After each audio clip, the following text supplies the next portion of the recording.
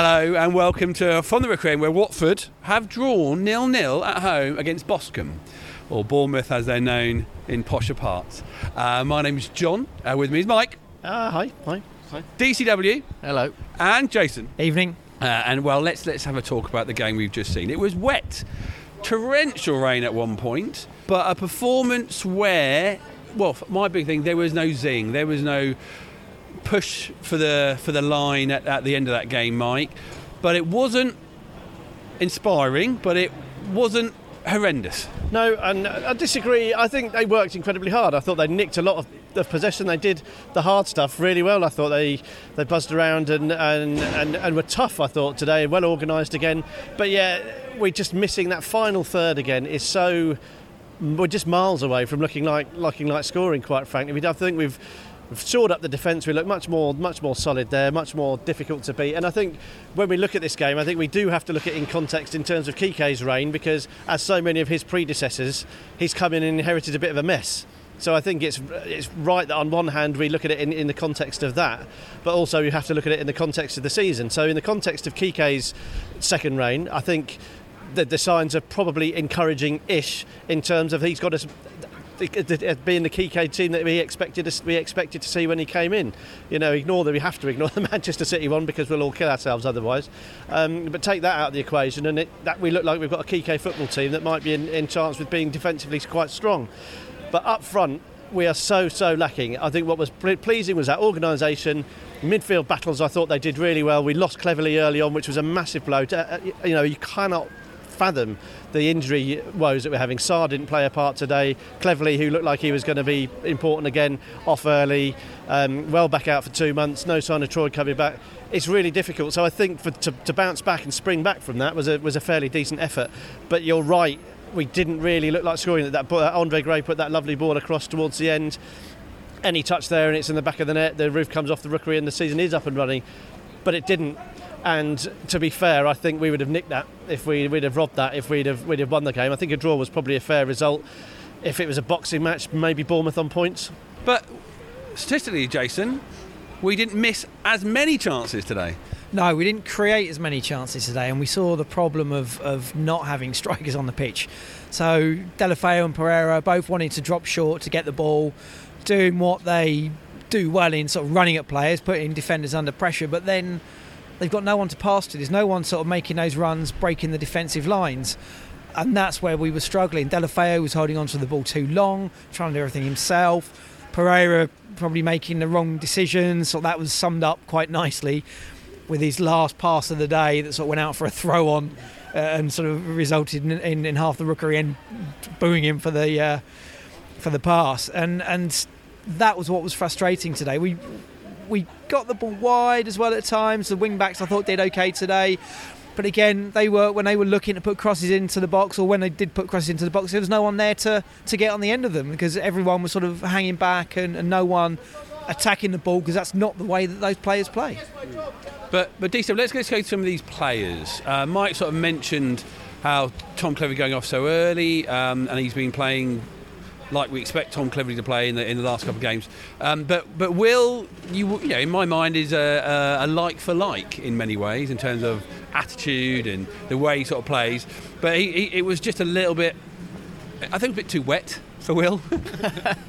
Well, I think Will is suffering from a chronic lack of confidence, like the rest of our sort of forward players. Really, like there were times when he got the ball in those little pockets when he comes inside and the spaces that he likes to operate in, and the thinking's there, but the execution wasn't there. The weight of pass wasn't quite right. You saw Deulofeu a couple of times sort of threw his arms up in the air and looked at him and said, "Come on, I needed it on this side, or I needed it quicker, or whatever." And that's, but the thing about it is you can say the same thing about Deulofeu and about Pereira as well. It's not making the right decision, and it's you can see that there's a burden on that team. They know they're so short of goals and that they don't have Deeney and that Gray's not on form and that the other players, Welbeck's gone again, and it's weighing heavy on them. I think they know that. We're only going to, if we're going to score, it's probably only going to be a 1-0. We need to take one of these chances, and that is weighing heavily on them. And I think you saw that at the start of the second half. Deulofeu did everything right, twist and turn the defenders inside out. We took it too close to the goalkeeper.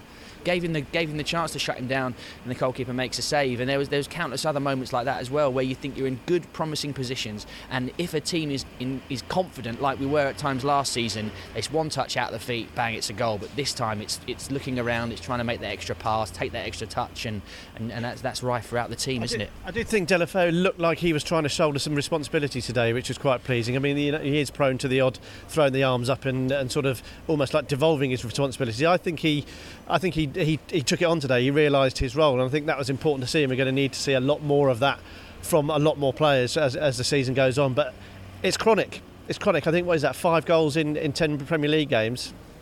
It doesn't need anyone. It doesn't need a podcast. It doesn't need me. It doesn't need Gary Lineker. It doesn't need anyone to say that is just relegation form. And no wins after 10 games. It's just incredibly difficult to come back from. I mean, what we are is a team that's hanging in there now. And the question is, it's hard to be too despondent, I think, because we do need to look at that context. We do need to look at the wider issue. We're in a mess. We're in a heap, and we still are to a degree. But we're a heap that's still kicking. There's still some fight there, and I think if we can get players back, and I think if we get that first elusive win, I think there is other teams in the division who are struggling, who are low on confidence as well. I think we're down in that last 5-6 teams. That's us for the season, I suspect. But there's nothing to say we can't get out of it. But we do need to start firing. We do need to start firing soon. How it happens, I don't know, because as DCW said, and the thing that really worries me is that decision making in the last third. That isn't a new thing this year. That's something that dogged us last year, and is the reason we didn't do better last year in the end.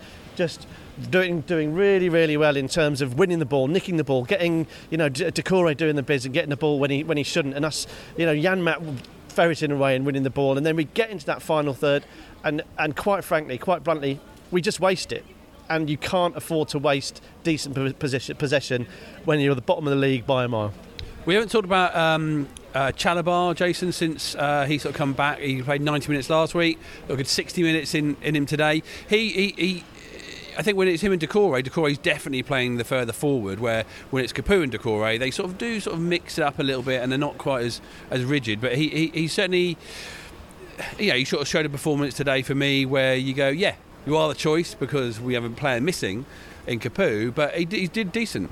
Yeah, it was a decent performance for him. I think there were a couple of 50-50s that perhaps he could have come away with the ball and he didn't. I don't know if that's him being tentative because of the injury or what, and perhaps that wasn't just him either. I think there were maybe a couple of others where we didn't quite come out with the ball when maybe we should have. But yeah, all in all, better from Chalobah today, I think, than what we've seen in when he sort of made those cameos last year. So it's pleasing to see him back on the pitch. He's getting minutes in his legs, which is what he would need. There was a worry that if he didn't get game time, that his career was going to go down the pan, and that we were basically going to be ruining him as a footballer. So good to see him on the pitch. Good to see him getting a decent run out. And really, he only came off, I think, because Kike just wanted to switch it up a bit. It's on paper, the substitution, bringing Andre on, obviously was a more attacking substitution, and probably one for the team rather than anything that reflected his performance. The other change, some changes we have to make, DCW, because of injuries, some because of yellow cards, and the first game, at least this season, for Mr. Jose Holebas for not being out because of 5 yellow cards was today. And Messina came in. Now he didn't really, do very well in the League Cup game, but again, another all right performance for a man who's come into a side that isn't playing amazing. Yeah, I think it was solid from him today. The problem that he and Janmaat had playing in those wide positions, they were getting wide a lot. The switch of play was our main sort of tactic, it seemed, in the first half. But when they had the ball and they were just like, well, what the hell am I going to do with it?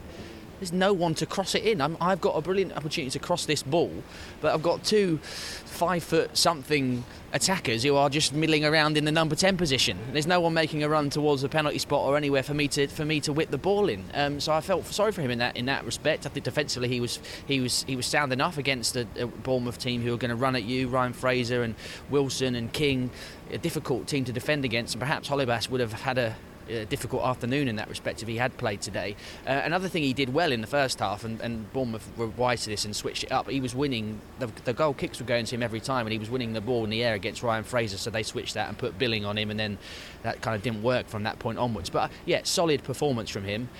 He's an able deputy, isn't he? But he's never quite seized the moment, has he? Really, when he's had his chances. But I think that was he wouldn't look at that today and say he let us down or anything. He was fine. We said about something missing, Mike. The deputies have come in and done a job and kept a steady ship. But can we chat about the last substitution of the afternoon?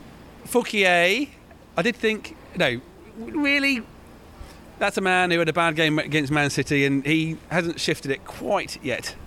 No, I mean, I think he did what he had to do fine. It was absolutely fine. Come on. You see that pass that he went, the first pass he made was a simple straight pass down the line and he went straight out of touch.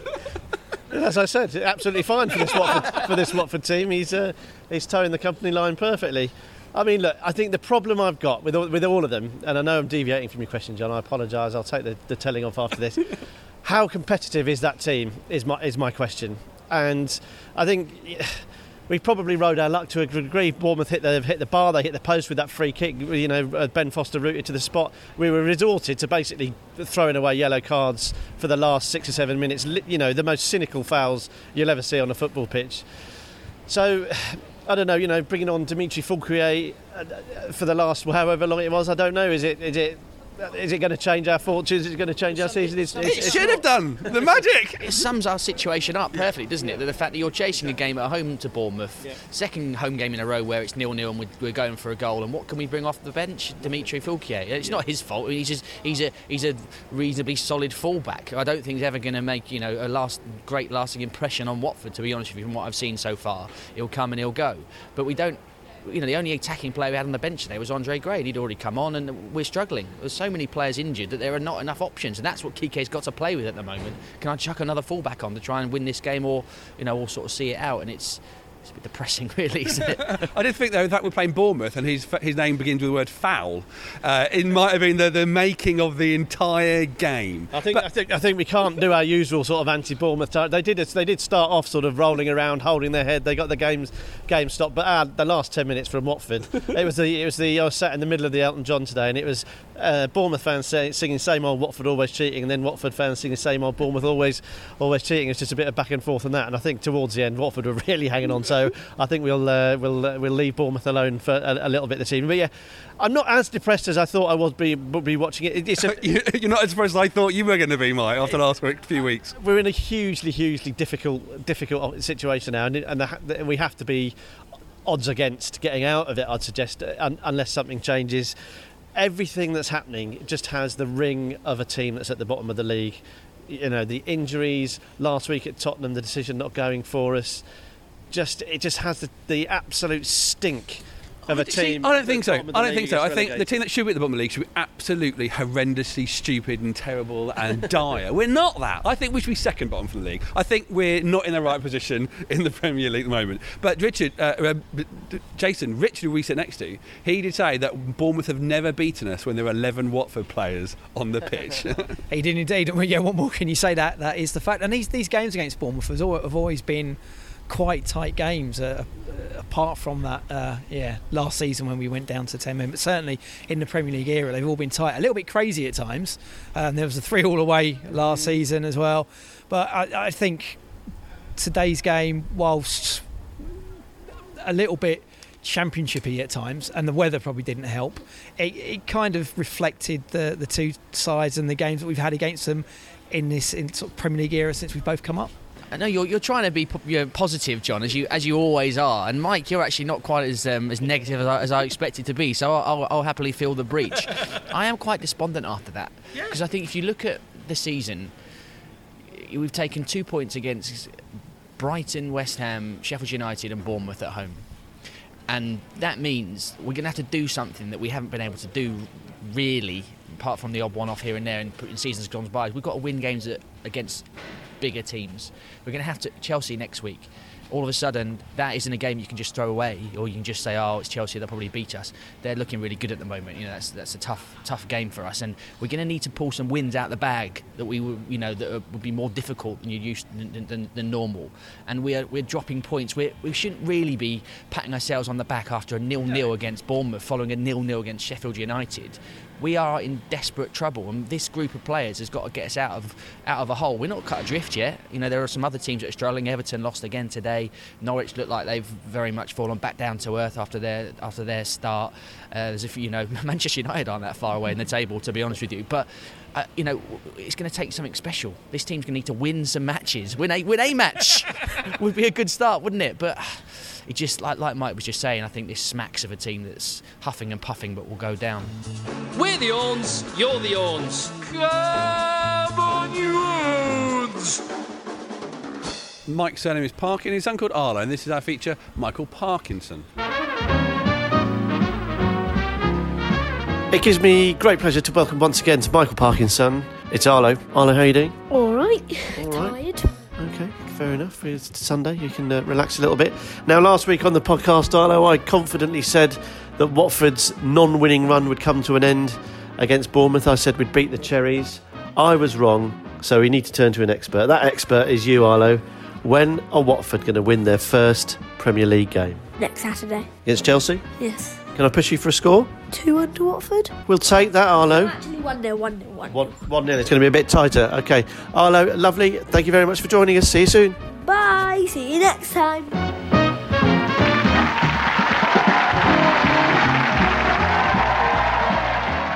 Jason, at half-time today we caught up with Helen Ward, the Watford ladies captain. They're having a rocking start to the season. You went down and down to Kings Langley and saw a game. Yep, saw what was their first home league game of the season at home to Cardiff City. Me being the unlucky omen that I am, they lost 2-0, and it is their only league defeat so far. What's she doing next Saturday, by the way?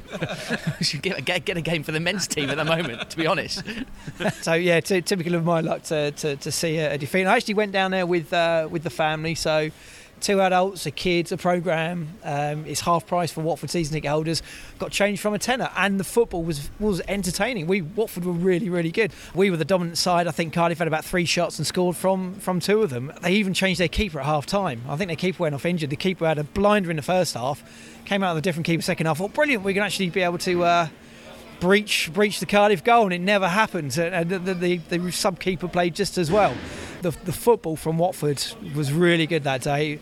We're certainly going to try and get down there again, and I think it's good value entertainment. So Watford season ticket holders, get down to Kings Langley, watch the girls in action. It's some good quality football. We spoke to Helen at half-time, and this is what she had to say.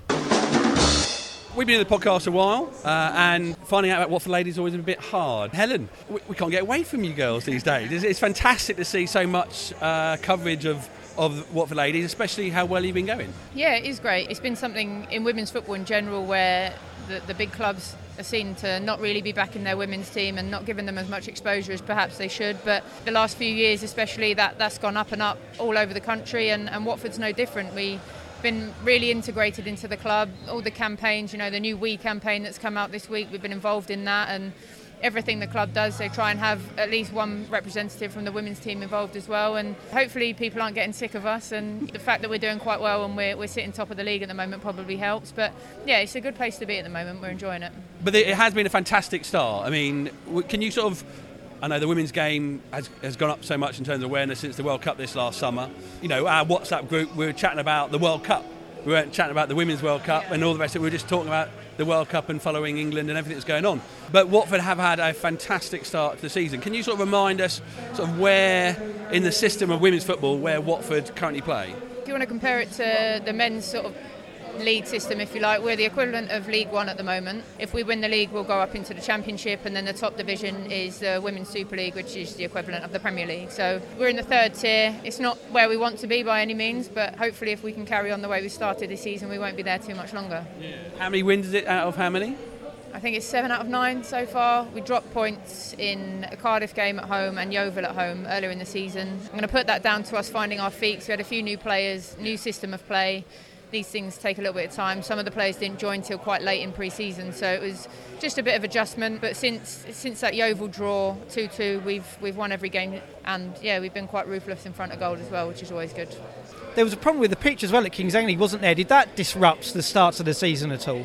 The pitch wasn't the best over the last couple of years, but both Watford and Kings Langley and a couple of other parties I think have been involved in relaying a new surface, and it just took a little bit of time because of the weather in the summer. There was not enough rain, then there was too much rain, and I'm no gardener, but apparently this is a problem when you're trying to grow the grass. So our first home game was postponed just because the pitch was probably almost ready, but it was a bit unstable, and so health and safety of the players had to come into it. But since then the pitch has been fantastic, and I have to give credit to all those involved because it makes it a lot easier for us to play our football. And the way we play, we like to get the ball down, so having a good pitch is obviously vital to that.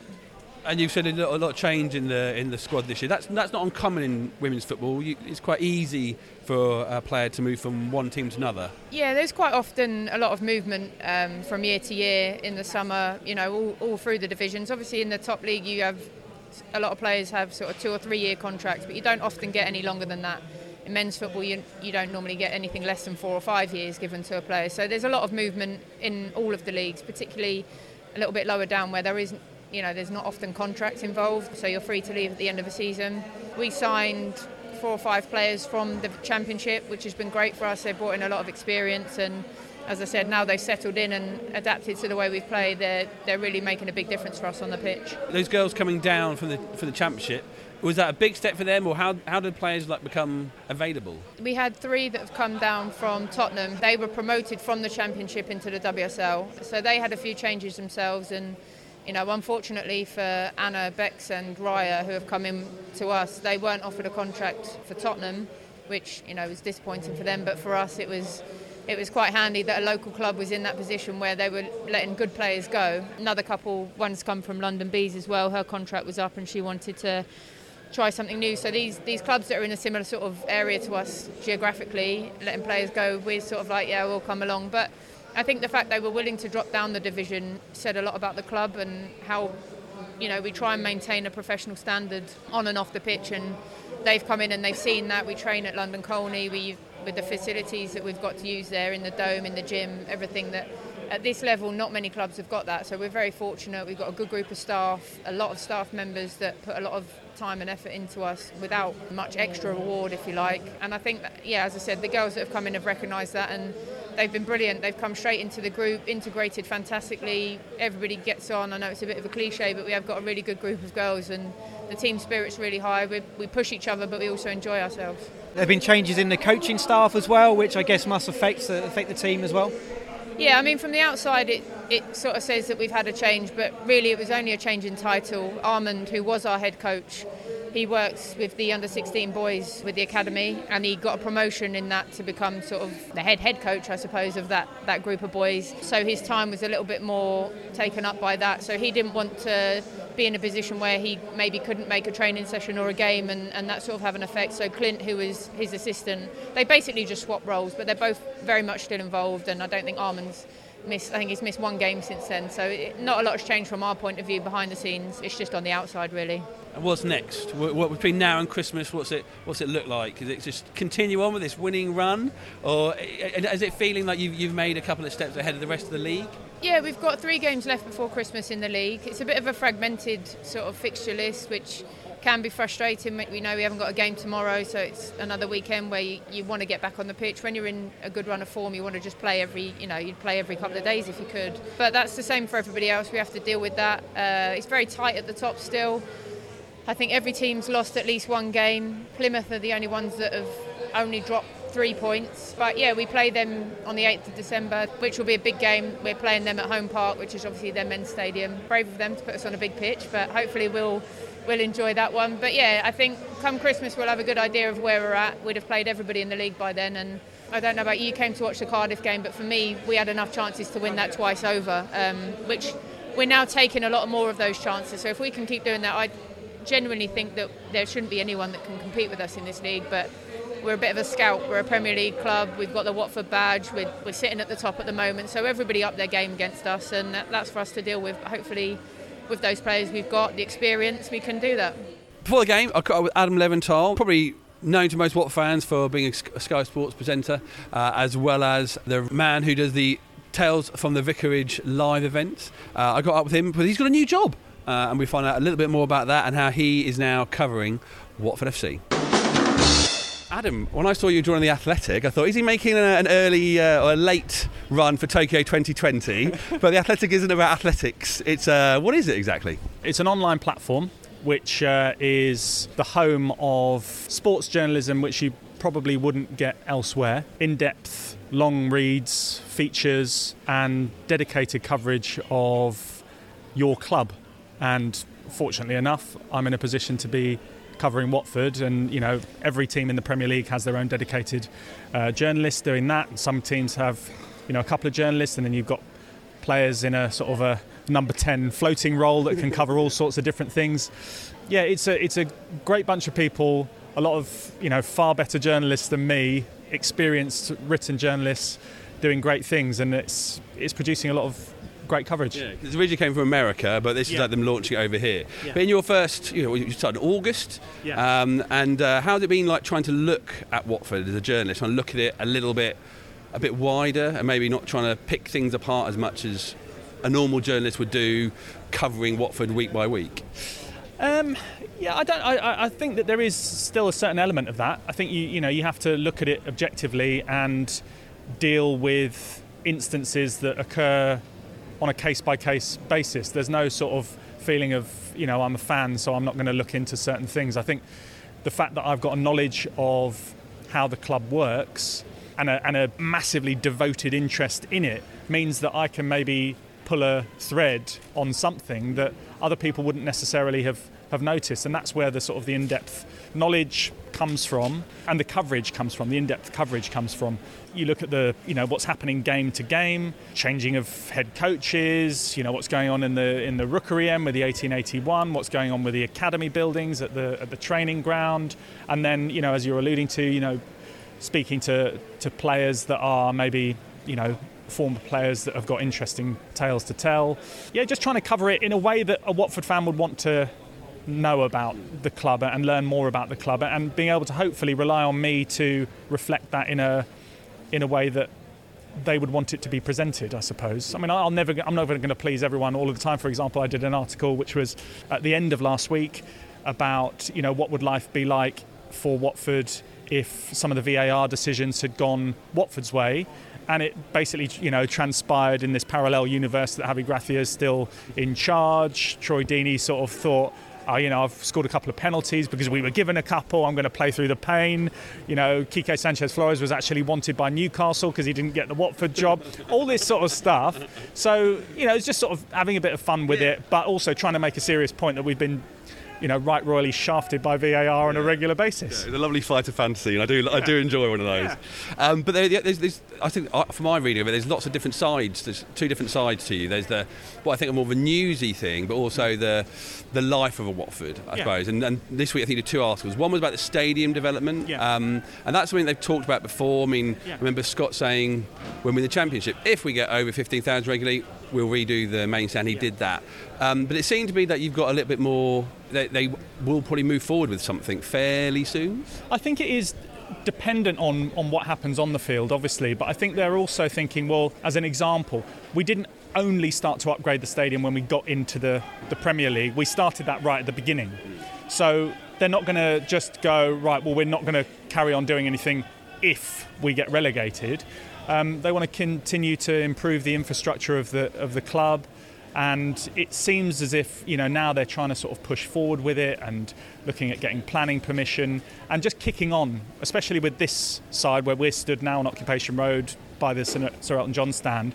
Do this one. I think this is maybe less complicated than the other side. I remember at one of the fans forums they said it sort of is like a big Meccano set that you can adapt and change quite easily, so there must not be as massive investment. But it does feel like they could go ahead fairly soon then? Yeah, I think the feeling with them, working with Populous, who, obviously we highlighted the fact that they were working with the graphic design company that worked on the Tottenham Stadium after we'd been to the Tottenham Stadium, that they're trying to sort of finalise things. Planning permission could be within the next couple of months. I don't know if that's going to be enough time to get it done for next summer, but it sounds as if at the very latest it will be the summer after. The view is that it could be done within a closed season period. So this side at least. And one thing that sort of came about was that obviously because it would have to expand back, then you might have to go over Occupation Road and sort of tunnel it. And on a day like this, when it's absolutely hammering it down, you think, cover it up now, get it done, because then you're not going to get soaked. But the other one is the story you had this week. It was about a throw-in. And it's a legendary story that I wasn't even born when it happened. Yeah. But an ex-Watford player who had an incident with a throw-in that he just didn't remember. Indeed. Albert McClenahan's throw-in has sort of gone down in legend and has become infamous. And it was fascinating because I wasn't born either. I was born in 79, so it was after this. And I thought, right, I'm going to track him down, and I managed to find his number via his old club in Ballymoney. Approached him, called him up, and he was like, what?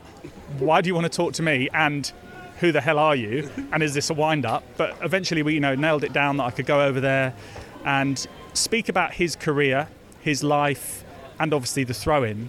And when I left England to go to Belfast and see him, I wasn't sure what he was going to say, but it sounded as if he wanted to set the record straight in some form about it. It transpired that he doesn't remember it. So it was 1978, April the 29th, 1978. But because he didn't remember it.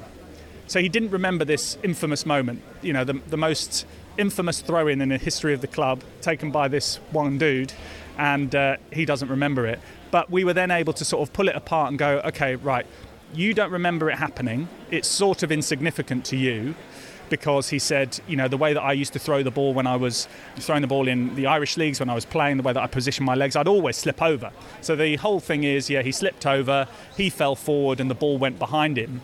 But then we got a couple of different versions from Ian Bolton on the phone, and we did this whilst he was there. Dennis Booth, who if anyone that came to the Tales from the Vicarage live would know that he was effing and jeffing and being very sort of fruity with his language. But it was great for Albert, I think, to be able to, one, speak to his former colleagues and his former teammates, but then also to be able to get their memories of this moment which he'd forgotten. And then he basically sort of went after a couple more calls and being able to speak about it properly and pull it apart. It probably did happen like that, and the ball did end up behind me. But at the end of the day, it's great that you remember me. I'm glad that you remember my name, but it was only a throw-in. It was only a throw-in, but it wasn't only a throw-in. I assumed when I started reading it, and the fact that he'd sort of forgotten, I'm thinking, when I've heard about it, you think it must have been a bit embarrassing. So maybe his brain has sort of tucked it away in the back of his mind or deleted it as quickly as he could. Yeah. But it was quite fun to see all the other ex-players, sort of you speaking to him on the phone and like him sort of slowly coming around to maybe it did happen. Yeah. How do we, if you're a Watford fan, I can certainly see on our Twitter feed, lots of Watford fans are already consuming your stuff on The Athletic. How can we, if you want to read it now, what can they do? So go, obviously, probably the best place to go to find the right links and everything is go to my Twitter, which is Adam Leventhal, or go to theathletic.com, click on the Watford badge, and you'll be able to subscribe there, and there's sort of various free trials and stuff. So you can give it a go. Yeah. Give it a go for 7 days. If you don't like it, then no harm done, nothing lost. But hopefully over time, and today on this wet, horrible day, I'm embedded with the 1881. So I'm watching a game with the 1881 fan group, and I've spoken to Roy, and I'm going to go into the bunker and all that sort of stuff. So that'll be the piece for next week at some point. It should be fun. So get on board, give it a go.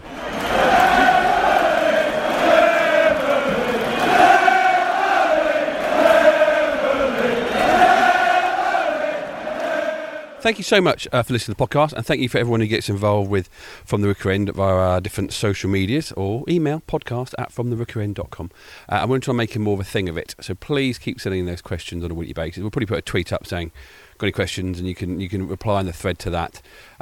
Hopefully, from what you've already heard, a lot of questions we were getting, we've sort of covered those topics, because we are Watford fans like you, and the things that are probably important to you are important to us. But we do like a challenging question, and Nick Cheney has set us one, Mike.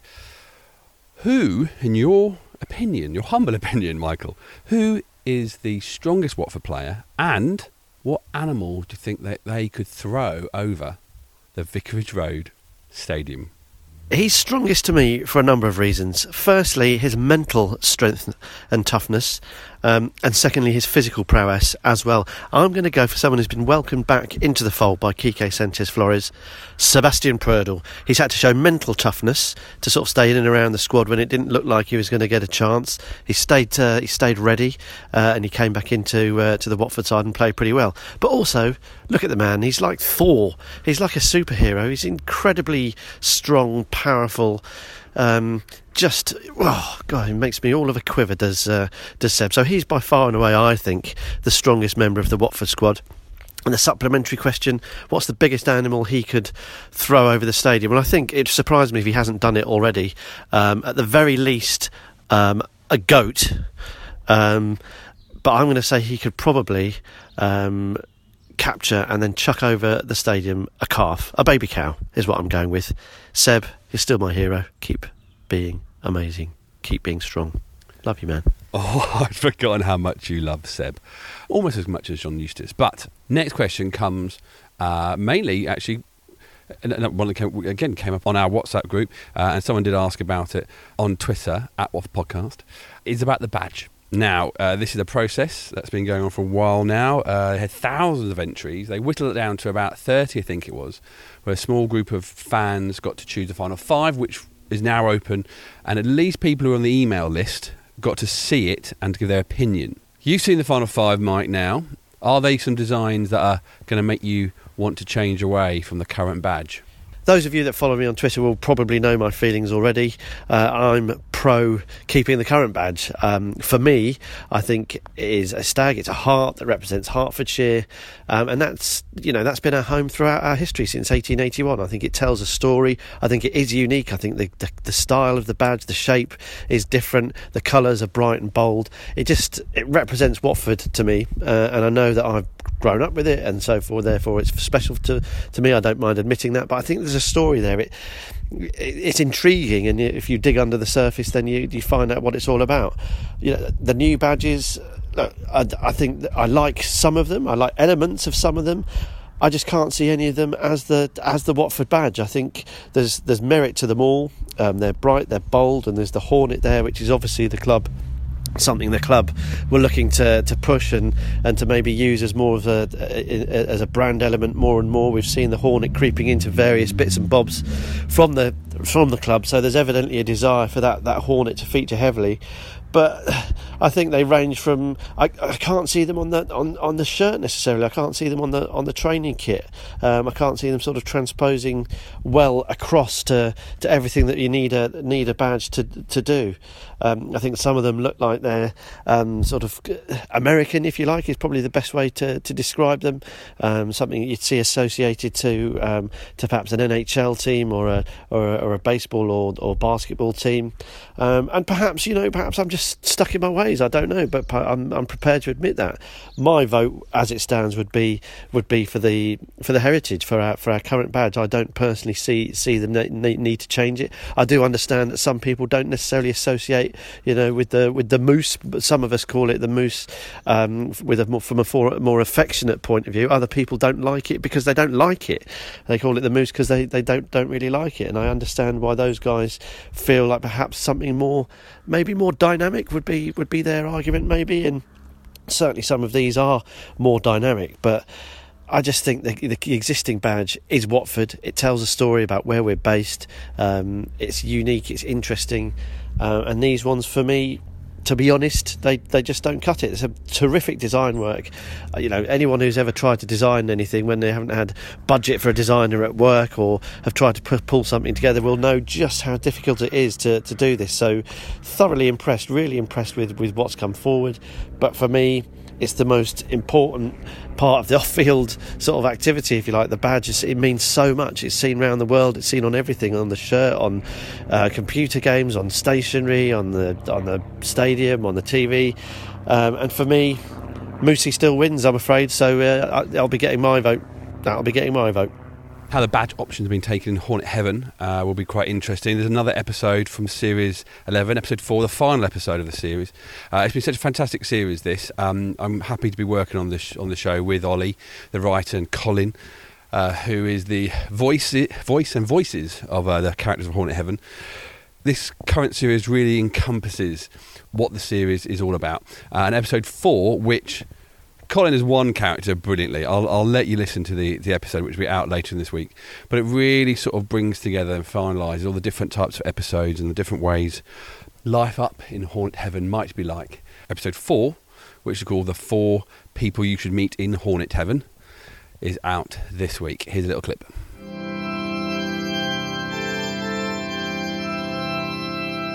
Bill Mainwood, Hornet Heaven's head of programmes, was in the atrium. Bill was aware that many Watford fans were worried about the way the team had started the season, but the latest arrival from the land of the living seemed to be in a state of panic. "We're going down! It's a disaster!" "Relax, Douglas. It's important to realise there's a more holistic aspect to supporting Watford." "Holistic? There's a Hollebass aspect to supporting Watford. I'm bloody livid. I'm hating my life right now." "Well, maybe your afterlife will have..." "My afterlife is going to have a kapoo aspect too. It's going to be a pile of kapoo." "Why don't you come on one of my magical history tours? Would that be a plan?" "A plan? I tell you, needs a plan. Kike, Sanchez, suave, handsome, boring football Flores needs a plan."